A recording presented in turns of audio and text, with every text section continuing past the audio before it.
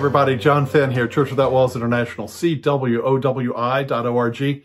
Hope you'll visit our website, sign up for my weekly thoughts, which is a weekly teaching that comes out every Friday, U.S. time, and also my e-newsletter, my monthly newsletter that comes out usually middle of the month.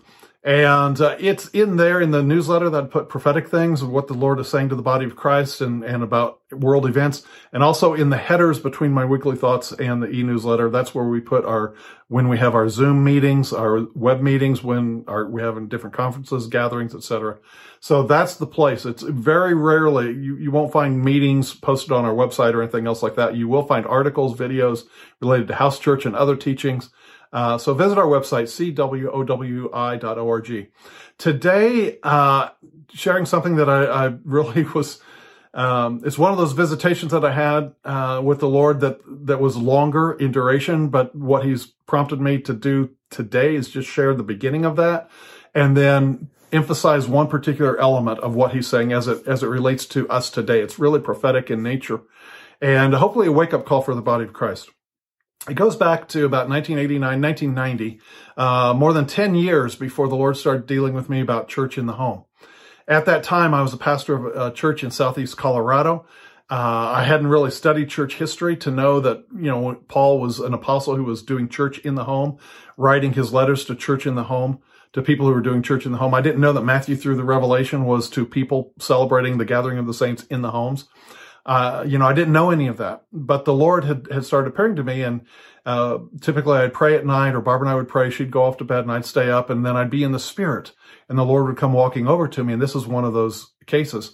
Those who've known me visited our website. You'll know my walk in that. Anyway, he said, I want to teach you how I start and shut down churches. And with that, he said, when I start a church, an angel is assigned to it. And I said, Lord, I need chapter and verse on that. And he said, you've read my messages to the 7 churches of Asia. I said, to the angel of the church at. And he explained, basically Revelation 1:20 says that the candlestick is the church and the angel is who he's talking to, the angel of the church at, giving the spiritual atmosphere, the spiritual message, the spiritual theme to what he's saying to the church. And I interrupted right there, right off the bat. I interrupted him. I said, Lord, I said, like I said at the time, I didn't know the history as well as I do now, that the first 300 years was church in the house. So I interrupted him and I said, some commentators say this is the pastor. This is the lone minister, who's in charge of the flock. And that you're really talking to the pastor. You're really talking to the minister of that church. And the Lord said, no, it is as it's written. I was speaking to the angel of the church at, because that message indicates the flow and the purpose to each individual body. And then I broke in again. I said, yeah, but what about a plurality of elders here? Maybe, back in those days, it was husbands and wives and couples and singles who kind of guided things. And maybe this is like the elder board or the presbytery, stuff like that. And anyway, I kept this up 2 or 3 times. And finally it was like his flames became like a stove, like a gas stove that lights up suddenly, or throwing gasoline or something on a fire and just rushes up like that. His eyes became flames of fire. And he looked at me and he said, I'm the one who wrote the book and I'm telling you what I meant. And I said, oh, I'm sorry, Lord. Okay. I'm sorry. He said, it's okay. And he went on to continue teaching. When I start a church, I assign an angel to it. And he went on, and I'm condensing this 40-minute visitation here and just pulling certain elements out. But he went on and he said this. He said, if something happens in that church and I want to shut it down, I will remove that angel and reassign it. And he said this. He said sometimes, and I was asking, okay, what are the circumstances that you would shut down a church?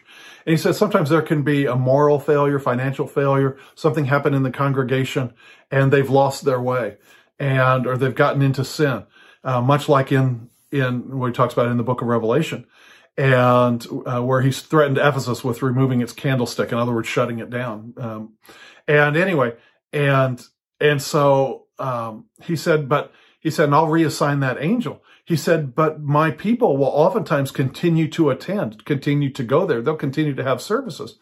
And he said, but because they are ignorant, he said, I will bless them to as much as I can, because they don't know what's gone on. They're ignorant of what has happened. And he said, I'll bless them to the extent that I can, but they will recognize that the Father's presence is not there any longer.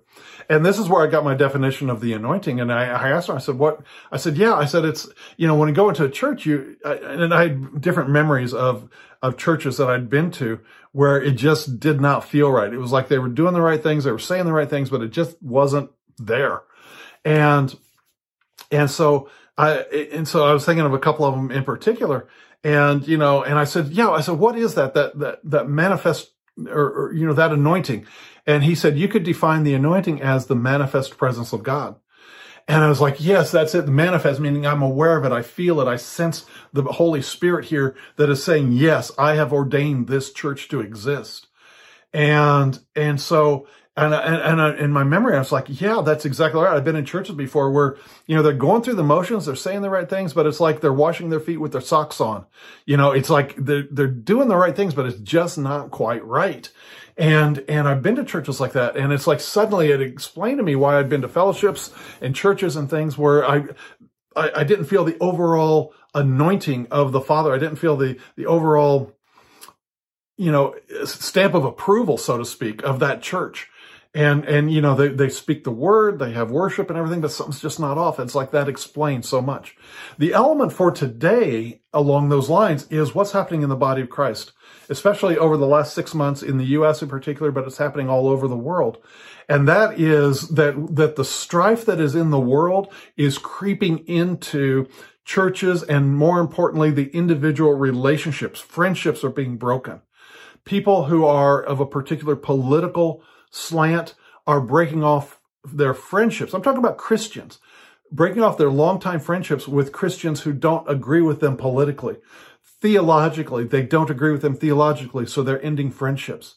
And the point that the Lord brought for me today to share has to do with the prioritizing, the value that we place on our friendships. That in the same way we would go into a church and we look for the manifest presence of God, that we look for His presence. We look for that, the realization that God's presence is here. Maybe the children's church isn't for me, or maybe it's the worship isn't quite for me, but the message is good, or maybe it's not the message, but it's the worship, or maybe I don't care about that. I'm using children's church as a babysitter and I can get 90 minutes of rest while my kids are off in children's church. Whatever it is, you're looking for something higher, not just what bears witness to you on an individual program level, but you're looking for a witness that says God is a part of this organization. God is here. And that manifest presence is what we should have when we consider our friendships in the Lord individually.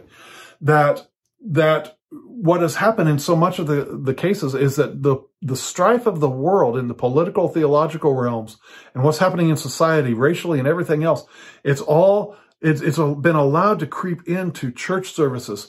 I don't find anywhere in the scripture where when the saints gathered together, they discussed politics. I don't see anywhere in scripture when they gathered together that they discussed the things that divide them. One of the things we always say in Church Without Walls, CWOW, as we call it, CWOW, Church Without Walls International, one of the things I always say is leave your pet doctrines at the door. Leave your politics at the door. Leave those things at the door so that when you walk into that person's home to the gathering of the saints where Christ is in them and Christ is in you, and you're there to learn about the discipleship process and growing in Him, and whether it be by revelation or teaching or worship or prayer or whatever the case is, you leave the rest outside. You focus on what you have in common in Christ. That is the mark of a Christian who elevates the presence of God as being more important than a doctrinal difference. It's a person who shows the maturity that says, you know what, I don't care. We come from a different socioeconomic background, a different racial background, different education background, different life experience background, different political background, different theological background. It doesn't matter. I'm perceiving God's grace in you. Galatians 2:8, where Paul said, when Peter, James, and John perceived the grace in me and Barnabas, they gave us the hand of fellowship and agreed they would go minister to the Jews, we'll go minister to the Gentiles. They perceived the grace and they gave the hand of fellowship. Galatians 2:8, that's what it's about.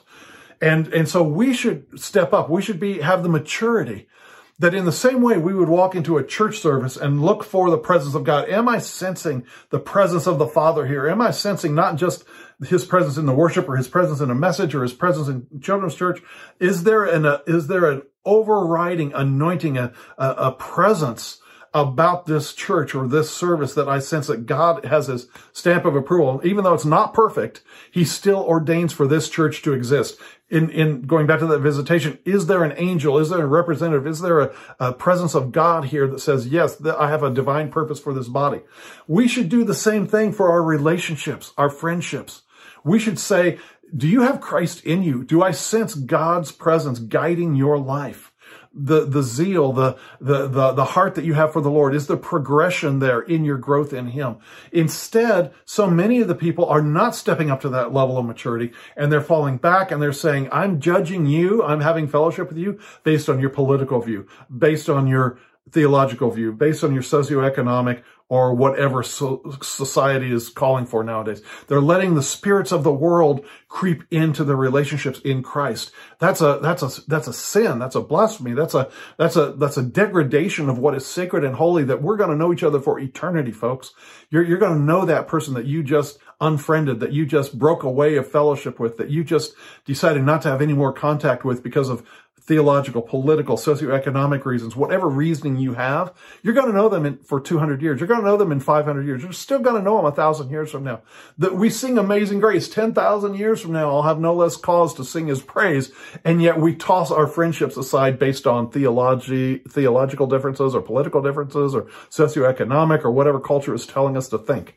And it's really a person who is just like a Bugs Bunny cartoon, for those who've seen it, where Bugs Bunny gets Elmer Fudd to chase Daffy Duck around a tree in a blurred circle, and Bugs Bunny steps out and starts chomping on his carrot, just watching the fun. And that's what Satan is doing. He gets people going round and round that tree, and then he steps out and laughs at their immaturity, that they can be so focused on politics or theology or whatever difference that they have, instead of focused on Christ in me, the hope of glory. That trumps everything else. That is greater and bigger and better than anything else in your life. And so Christ in me, the hope of glory, becomes the focus. Leave the differences at the door, folks, and focus on Jesus in me, Christ in me. My, oh my. There's so much happening and going to happen in the body of Christ. The times are coming, folks, and now are, where we need each other. You need to have those relationships, and you need to step up. And instead of saying, oh, this church doesn't quite do it for me, scratch my back, I'll scratch yours. This church doesn't quite do it for me. You need to go there and say, is the presence of God here? And if so, I can put up with, a poor children's church, or the worship bothers me, or the kids bother me, or these adults bother me, or it's for people here are a different season of life. I'm a younger generation. They're all older. Whatever the differences are, you can lay all that aside if you can just answer this question. Is the manifest presence of God here? Is the anointing on this group? Is there a divine purpose to this group? If so, make that your priority, and the rest won't matter. Seek first his kingdom and his righteousness. Everything else will be added to you. That's the priority. So I hope that's a blessing to you. I hope that part of the visitation is a blessing to you, that you reprioritize, so that you know that looking for his presence in a relationship is greater than anything else. And be a big enough person to lay aside political, theological, socioeconomic considerations, just to say, you know what? I value you as a person. I value our friendship. I value the many years that we've spent together. I value this time. Can we refocus on Jesus and what he's doing in our lives, on Christ in you, Christ in me, and let's carry on in our friendship. That's stepping up. That's what Paul writes about in Colossians 4, or Ephesians 4, 13, 14, 15, till we all come in the unity of the faith. How? By stop being children tossed to and fro by the slightest wind of doctrine that comes down the pike and the sleight of man. And we leave that aside to rise up to the fullness of the stature of Christ. And then we will find that unity. That is up to us to lay aside the differences, to focus on what we have in common and who we have in common, the Lord Jesus Christ. All right. Hope that's been a blessing to you. Visit our website. The days we're living in, folks, are serious. If you have any sense at all in the spirit, what's going on, things are going down in the world, but you can sense that seriousness in your spirit, that the times are getting serious. So react to that. Step up to where you should be in Christ, and let the rest lay aside to focus on those people who have God's presence in their life, who are progressing in Him in the discipleship process, and gathering yourselves together with those where you can say, yeah, God's here for sure. God has a divine purpose to this body gathering together. I want to be a part of that. Instead of making a spiritual island to yourself to separate yourself, to just repeat the pattern, just like the shampoo bottle instructions, lather, rinse, repeat, lather, rinse, repeat. Break that pattern in your life. Step up, grow up, and focus on God's presence is here. Therefore, I can learn, I can grow as a human being. All right. Talk to you later. Hope that's been a blessing.